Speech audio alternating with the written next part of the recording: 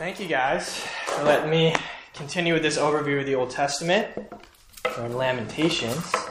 Coming out of 2 Kings, we remember that Judah is going into exile. It is a hard time of good kings and bad kings. We have Josiah, the last good king. I think it's 4 or 5 kings before we enter into this. But I wanted to open up to the floor before I start. Does anybody know anything about Lamentations? What do they think of when they think of Lamentations, other than lamenting, of course? What was that? I was going to say that. I was going to say lamenting. Right. Lamenting. Well, there's not much. Peter Lee comments here. He said it's the most dark and depressing canonical writing in the whole Bible. And he said that most people really haven't even heard a sermon over Lamentations. I don't know if any of you have. Anybody? Not really. Yeah. Haven't either. So I'm going to do my best to at least handle this scripture that pastors dare not to touch when they bring it into the pulpit. So we'll see how it goes. So we'll start with the introduction here. Containing Lamentation is poetry. So in 586 BC, the exile happens. Kingship ends. The king goes into exile, and so does God's chosen people. The book itself is composed into 5 acrostic poems. And likewise, it shows in point 3 of the introduction the stability, the fluidness, the elegance of the poem amidst what's happening in exile. It's instability, disorder, chaos, destruction, and suffering as Judah is falling into the Babylonian Empire into exile. And here we see Hebrew poetry communicating 2 types of poetry. We see a kinah, so it's little hope for Israel. I like to bring up Ezekiel 19, which is the same type of poetry as it expresses Israel's fall. There's really no expectation to come out of this fall. It's really just a eulogy. Israel is essentially dying. What they were no longer exists. And in Ezekiel, there's really no hope for God to restore them. Whereas a communal lament would be the other part of Lamentations. Both are true here, the kinah and the communal lament, which is similarly in Psalm 44. There's multiple other psalms, other parts of Scripture that do speak of a communal lament, and we see that there is a plead and an expectation for God to come to his people and to restore, to hold God at his covenant faithfulness. And we see at the end of 44:26 is the last verse. It says, "Rise up, come to our help, redeem us for the sake of your steadfast love." And in there we do see the psalmist recanting what he knows and that God will hold fast to his covenant. And in Lamentations we see both those. So you see both the communal lament and the kinah, and it kind of goes back and forth. Likewise, I said, Peter Lee said it's the most dark and depressing canonical book, never mentioned in the New Testament. So not only do pastors not touch it, but neither do the New Testament writers. You're very brave. You're very brave, I guess you could say. So let's enter into the background of issues. The biggest thing is really the authorship. So when we come to figuring out who actually wrote this, we don't really know because Jeremiah doesn't say it's him. So how do we know it's Jeremiah? Some people have different views. But if we go back to the Septuagint, so in the earliest being 200 BC, we do see that Jeremiah is acclaimed to be the author of Lamentations. There's no, like I said, authorship. But we can also conclude in different scriptures here. So if we look at Lamentations 3, verses 48 and 51, in comparison with Jeremiah 14:17, we do see similar language of languish and the expressions that are used in both. So we see in Jeremiah 14:17, "You shall say to them this word, let my eyes run down with tears night and day, and let them not cease. For the virgin daughter of my people is shattered with a great wound." Where in Lamentations 3, verses 48 through 51, it says, "My eyes flow with rivers of tears. Because of the destruction of the daughter of my people, my eyes will flow without ceasing, without respite, until the Lord from heaven looks down and sees. My eyes cause me grief at the fate of all the daughters of my city." So similar language is also expressed in Jeremiah 9, though it's not exactly the same words. Obviously, it's the same writer. He would use similar language, and that's what we see here. But I think what really makes me think it's Jeremiah is 2 Chronicles 35:25.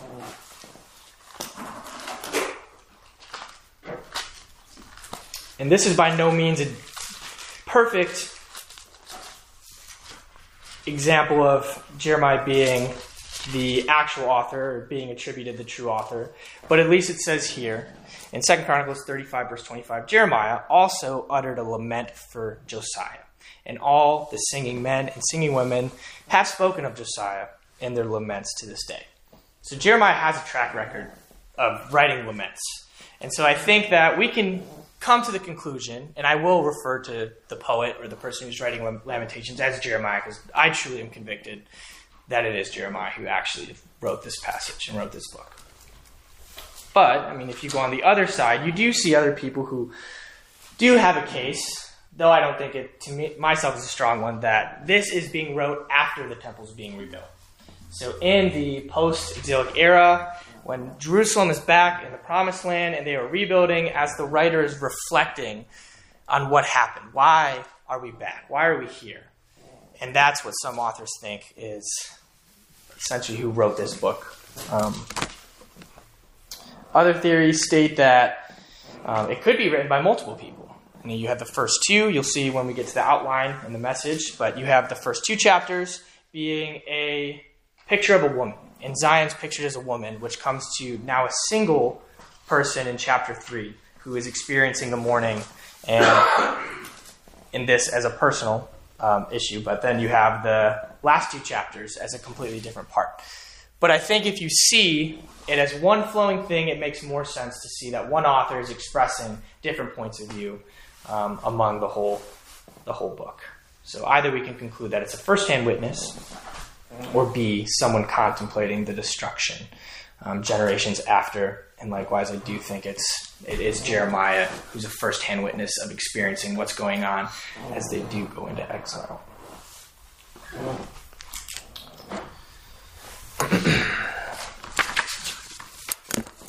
So then, we'll bring us to the outline here. So 5 chapters, it's really not too long. It's kind of just boiled down into 5 points. 5 chapters, 5 points. We have the first outline, or the first part of the outline, the shame and the mourning of the city, chapter 1. We have chapter 2, the Lord as the primary agent of wrath. That's chapter 2. Chapter 3, the lament of the afflicted man and his community. Point 4, the city besieged, Lamentations 4. And finally, we come to the communal lament finale in Lamentations 5. So let's get into what this book's all about. Let me get over here really quick. And the message behind what Lamentations really talks about. And I think one of the biggest things that people see in Lamentations is that God, who's afflicting Jerusalem because of their sin, how can God, with his chosen people, the same God who is slow to anger, who's steadfast, is merciful, he's gracious, and abounding in steadfast love, how can he cause these people, his chosen people, to go into exile, to die, and to experience what they are experiencing here? And I think it's hit on the head in Lamentations 1:18, when Jeremiah says here, "The Lord is in the right, for I have rebelled against his word. But hear, all you peoples, and see my suffering. My young women and my young men have gone into captivity." Jeremiah himself knows that the people of Jerusalem are in the wrong. It's not that we should look at God and say he's not right for what he does because it's wrong, or because he's inflicting suffering, or he's the agent and his wrath is coming down on Jerusalem, but the fact that Jeremiah himself, who is attributed as the righteous portion of Jerusalem here, is seeing with his own eyes that God is in the right.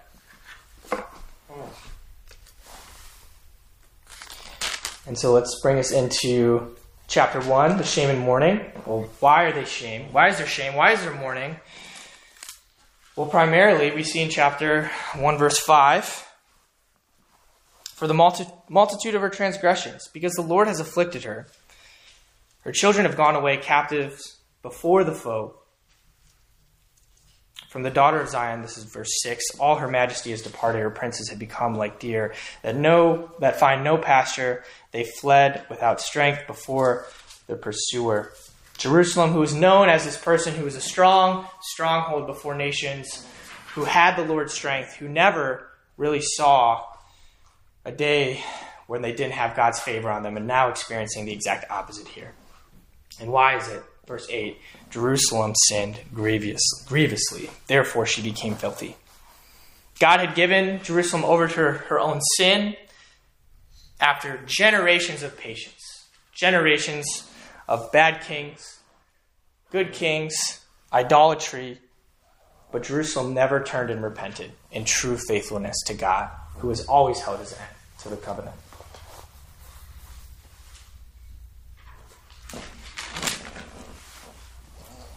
So we are moving on to chapter 2 here. And how does this bring us to the next chapter? The Lord is the primary agent of wrath because it's God's anger. Why is all this mourning? Why is the shame happening? Because God is God is afflicting this on his chosen people. God is a good father and a jealous God. Has seen long enough and experienced heartbreak. He has had patience throughout generations. But for the good of his people, he has given them over to what they want most. And that is not to be in relationship with him. It says here at the first portion, under God's anger, Jerusalem lies desolate, humiliated in exile from the Lord's burning anger. Babylon is coming to Jerusalem not because of some reason for them to be defeated by Jerusalem, but for God's wrath that he has against them. And I think this really brings us to another issue with the character that God never gets angry, like I said before, and this really isn't the case. I think God was patient throughout the years, and Jerusalem had many, many, many chances to repent, and they never chose to.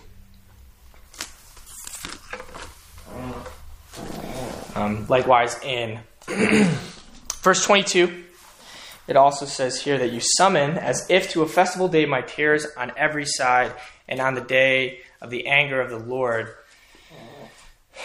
I always think back to how Jews they celebrate a lot of things. When God does something right, they set up memorial stones. We've been learning in the book of Joshua. They set up holidays to celebrate the Passover, to celebrate all these things.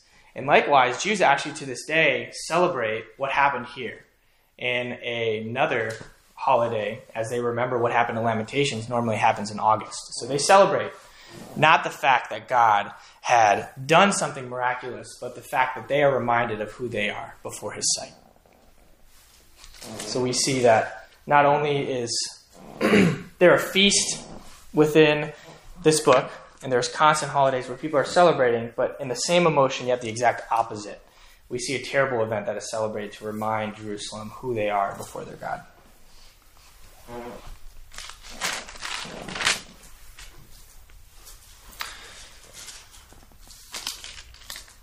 As we move into chapter 3 now,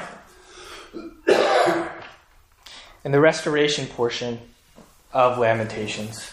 So God's anger is burning against his people. Jerusalem is experiencing hardship.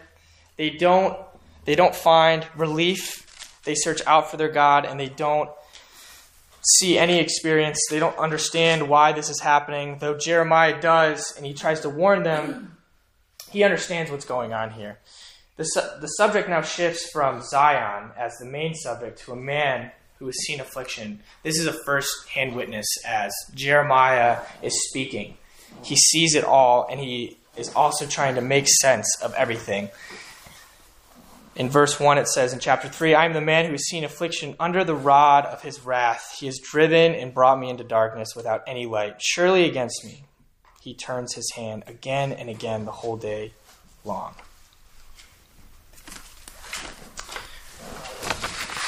I think it's important to note here that Jeremiah is seen as somebody who has warned Jerusalem. In Kings, in Jeremiah, he is warning the people to turn from their sin, lest they fall. He actually predicts that this will happen as we looked at last week. And it's, like I said, it's important to note that Jeremiah is really experiencing the sin of his brothers and sisters around him. In Israel, when they sin communally, they do so as affecting everybody around them. It's not that one righteous person will fix the rest, although we do see that eventually. But in this case, the communal body is affected. And similarly, we see that in the church. When some people fall, when one person sins within the church, it affects everybody around them. And Jeremiah is experiencing the same thing here. But likewise, I've titled this portion Restoration because I want us to see what here makes sense. Why is this the most important part of the scripture? Why do we come into chapter 3? First of all, why is this the most lengthy chapter out of all the 5? I think it's because Jeremiah wants us to see the most important thing. And if we look at the introduction to hope. So in this lamenting, Jeremiah gives us a chance to hope. And it's appeal to God's steadfast love, as we read in chapter 3, verses 21 through 23. But I call to mind, and therefore I have hope. The steadfast love of the Lord never ceases. His mercies never come to an end. They are new every morning. Great is your faithfulness. And here Jeremiah is not bringing new words, but he is remembering what he has studied and what he's read in Psalms. Jeremiah is remembering the language that the psalmists use and coming back to what is true about God. That the Lord is his portion. That despite all the anger and the wrath that God is pouring out on his people, that he has made a promise that is continued from David and will be sustained and come to pass. And he awaits that day. And he trusts God in faith that despite everything that's happening, he will trust and he recounts the steadfast love that never ceases from the Lord. I have written in my margin with arrows pointed to verse 17 and then to verse 21, choose. And it's, I think, at least in my mind, as I was studying this last year, you can choose to have the despair that he expresses in 17 and 18, or you can choose to have hope. And that hope, and I love the fact that this particular chapter is in first person, because it gives us an example that, okay, I told you everything that will happen, and now it's happened, and it's bad, but I still have hope. He has chosen to have hope. I think that's maybe what your patient needs to hear too. You can have hope even in the midst of despair. Yeah. No, I think that's really good. And you see, and like I said in the introduction, is it's not that Jeremiah is taking his emotion and he's pushing it down. He's bringing it to God. But he's also remembering the truth that God gives us. And it's not that we should solely focus on our lament or our grief or what we deal with, but we should also focus on the Word of God and what God has said to us. Both are true, and we cling to them as Jeremiah does here. Like you said, if God didn't judge his people, it really wouldn't show his love to them. I mean, yeah, and without judgment, like a bad parent, you just let he's your not kid going to let them go on and on and on in their sin. He does that to us. Yeah, that's when we know we're truly a child of God. Yeah, experiencing. Yeah. So, continuing to Jeremiah, like I said, he is speaking on behalf of Zion here. He is the last person that understands. He feels as he's done everything he can. He told Jerusalem what is going to happen. He warned them. No one responds. So what is he left with? He's left as the person who can speak on behalf. One person that Jerusalem has. And we see that here in Scripture, that God was listening. It says in verse 40 of chapter 3, let us test and examine our ways and return to the Lord. Now Jeremiah is turning, and he is saying, people, please do this. Come back. Verse 41, let us lift up our hearts and hands to God in heaven. We have transgressed and rebelled, and you have not forgiven. Jeremiah is trying again to bring his people back. And yet they don't listen. Not only that, I do want to point out one little thing too. At the end of verse 3, a little twist comes where it starts talking about, in verse 59, Jeremiah says, "You have seen the wrong done to me, O Lord. Judge my cause. You have seen all their vengeance." The people, the Babylonians. Jeremiah now shifts his focus to Babylon, who the Lord has used to afflict Jerusalem. And so this kind of brings like an interesting dilemma where God is using Babylon to afflict Jerusalem, yet Jeremiah still recognizes that they are still guilty of sin. They're not just let off the hook. And so the way I picture it is not that God is behind Babylon pushing them from behind, but picture as God has constantly been the defense, the guard that has kept nations out, that has protected Jerusalem. And finally, he is allowing them to come in. And it's not that God is forcing their intentions, but he is allowing them to take place. And though they are still wrong, God will have justice upon the enemies of Jerusalem.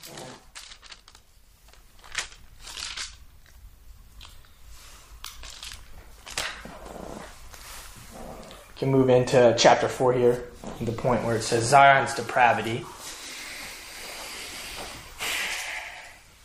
And I think the shift now is back to Jerusalem and their sin. Jeremiah said something pretty bold here. I want to point out in verse 6. "For the chastisement of the daughters of my people has been greater than the punishment of Sodom, which was thrown in a moment, and no hands were wrung for her." I think when we also, we tend to look at our nation as very Sodom-like. When we see what's going on, we look around and who do we compare it to? We don't choose Jerusalem. When we see everything's going on and all the issues around in America, we often say it's very much like Sodom and Gomorrah. It's not like Jerusalem. But what does Jeremiah say here? He doesn't say that. He says that actually you, Jerusalem, are experiencing something more greater than what Sodom did. And why is that? Because you're just as guilty, if not more guilty than Sodom was. God almost showed mercy to Sodom by smiting them down and not letting them experience suffering at all. But he sends Jerusalem into exile. And so it's a mix of the greatness of his punishment, but also mercy that he lets them continue in the line.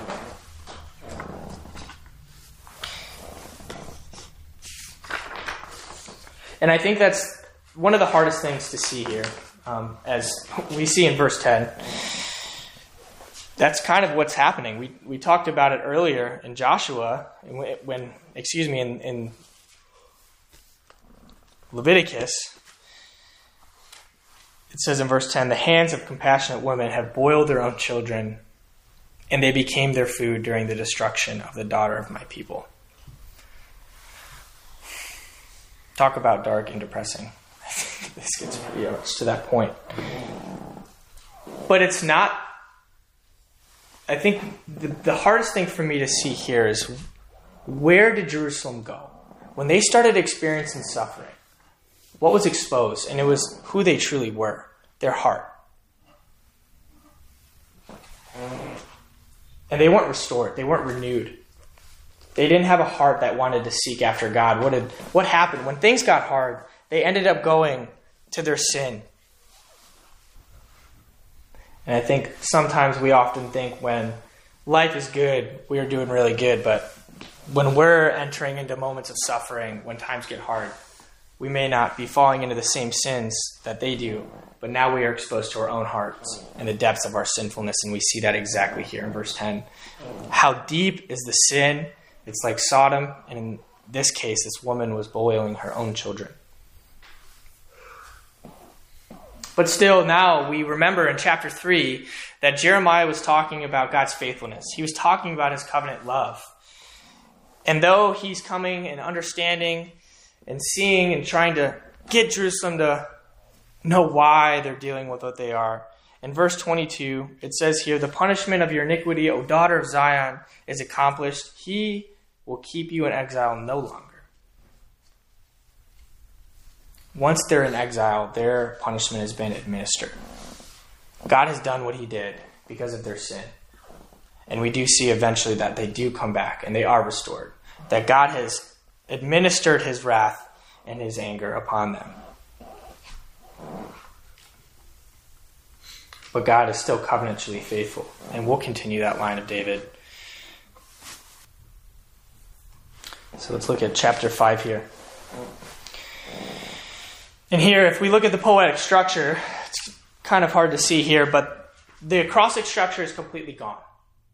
What we had before was order, was stability amidst everything, like I said before, but he loses it all. It's as if Jeremiah is seeing everything that's happening around him. He's understanding the truth of what he remembered about God and who he was and how faithful God is to his people. Yet what they're experiencing, he can't keep it in anymore, and he lets everything go. There's no structure. There's still 22 lines, but it's not as ordered as it was before. And I think it shows how Jeremiah is looking at everything, and he's just writing down what he sees. It says here in verse 11 through 14, "Women in Zion are raped, young women in towns of Judah, princes are hung up by their hands, no respect is shown to the elders, young men are compelled to grind at the mill, and boys stagger under loads of wood. The old men have left the city gate, the young men their music." He is looking out at seeing everybody and what they're experiencing. And his emotion is not able to contain it anymore. Though he sees that, in verse 16 it also talks about the suffering and bondage. Now he sees each person individually, but what has happened collectively? The crown has fallen from our head. Woe to us, for we have sinned. But then 3 verses down, what is also simultaneous in his writing? "But you, O Lord, reign forever. Your throne endures to all generations." Jeremiah is still lamenting. He's still suffering and experiences everything. He sees the pain. He sees the hurt. And he's talking about it. He's not stuffing it down. But also, he sees that God is faithful. That God reigns forever. That 2 of these things can be true. That suffering can occur. And God can also be providential and loving. And I really think the closing remarks of this are captured in Psalm 89 and a reflection on that. Jeremiah is also coming back to the Psalms again. And in verses 1 through 37 of Psalm 89, we see God's sovereignty. We see his steadfast love, and we see who he is and how faithful God is and what he is to his people.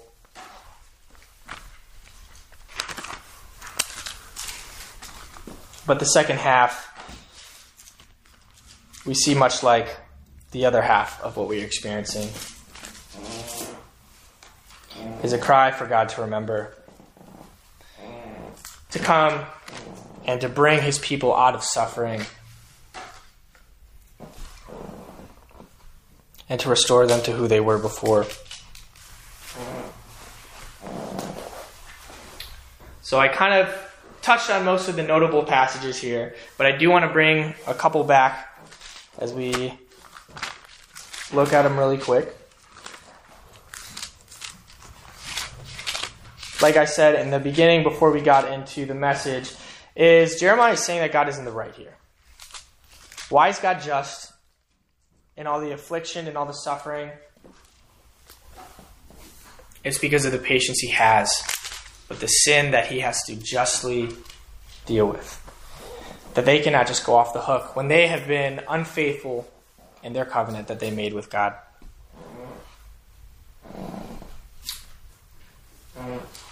In 2:7, chapter 2, verse 7 in Lamentations, a notable verse too is God is destroying his dwelling place. It says, "The Lord has scorned his altar, disowned his sanctuary. He has delivered into the hand of the enemy, the walls of her palaces. They raise a clamor in the house of God as on the day of festival. This wasn't just a judgment of sending them into exile. It was God withdrawing his presence completely from them. They were no longer going to have their access to God. And that is a privilege to have. And they lost it because of their sin. God finally withdrew that. His generations of calling them to repentance has now led to this. The temple has been destroyed. The ark is given into the hands of Babylon. And Jerusalem can no longer have direct access to their God. So that's similar to if we get to a place in our Christian walk where we're not living for the Lord and we're in sin. I mean, we feel as if God's not present sometimes. That's kind of troubling. Yeah. No, I think it's similar in the sense of not that we've lost access to God, but as a good father, he is still there, he's present. We just feel that way because we do. A lot like they were, Yeah. That's what sin does. It does. Mm-hmm. And it's kind of a picture of what it looks like when we give ourselves over to sin. Is we almost force that on ourselves as we feel that God has left his dwelling place. He's not given us access to himself. Often if we feel that, I think it would be wise to look introspectively at our own hearts and see what is keeping us from that. Yeah. So Lamentations 22:23, steadfast love amidst suffering. We went over that. But also in chapter 3, we have verse 38. Something important that we've touched on throughout this so far.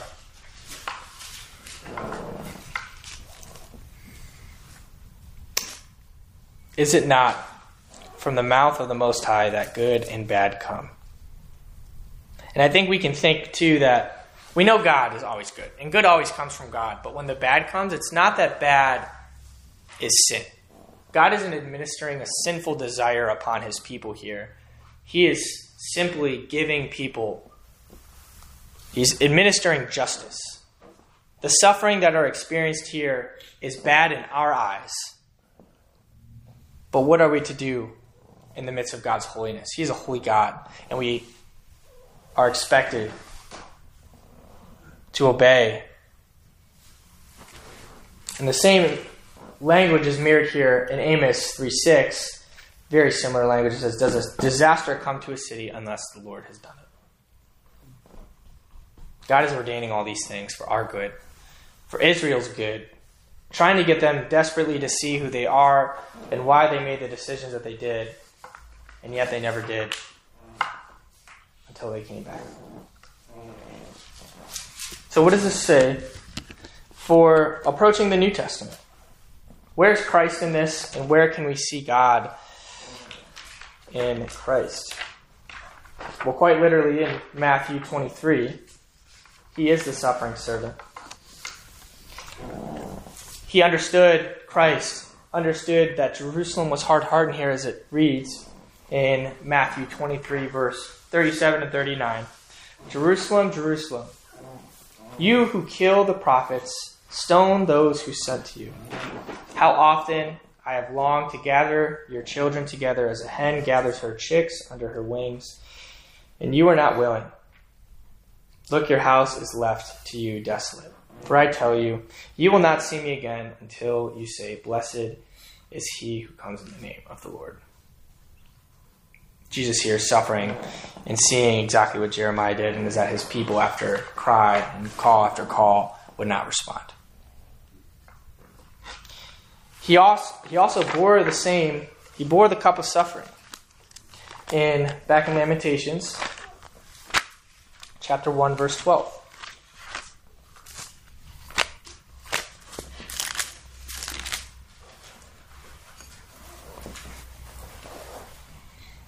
Verse 12. It is nothing to you, all you who pass by. Look and see if there is any sorrow like mine, which was brought upon me, which the Lord inflicted on the day of his fierce anger. Jesus took the anger that was destined for us on himself. That with Lamentations, what Jerusalem experienced here, every single one of us should have dealt with. We should have deserved this. And greater. But Jesus took that upon himself here. In the Garden of Gethsemane, when he is mourning, he is expressing the same lament that Jeremiah did here.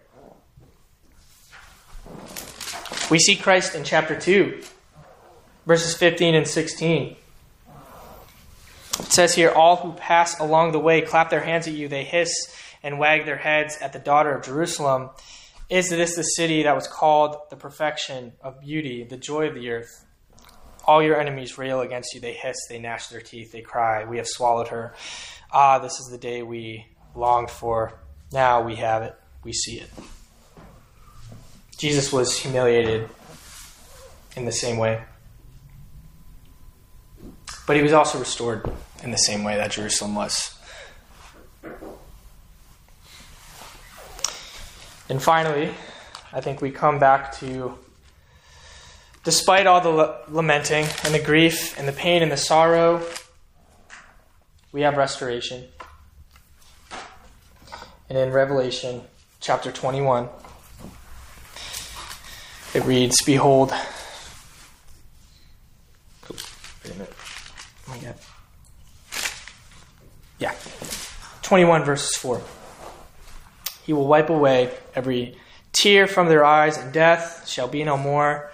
Neither shall there be mourning, nor crying, nor pain anymore, for the former things have passed away.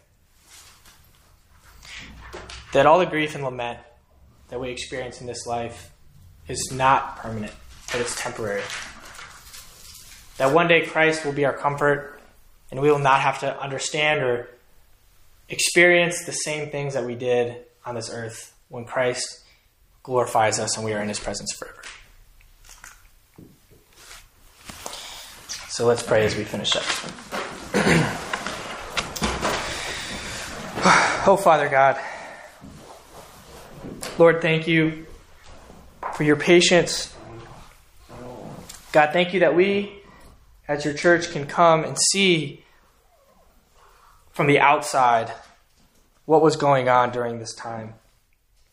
Lord, that we can experience times when we are far from you and know that you are just as near as when we feel that you're far. God, we pray that we would see this as a warning too. Lord, that you are faithful, but who are we but an adulterous nation?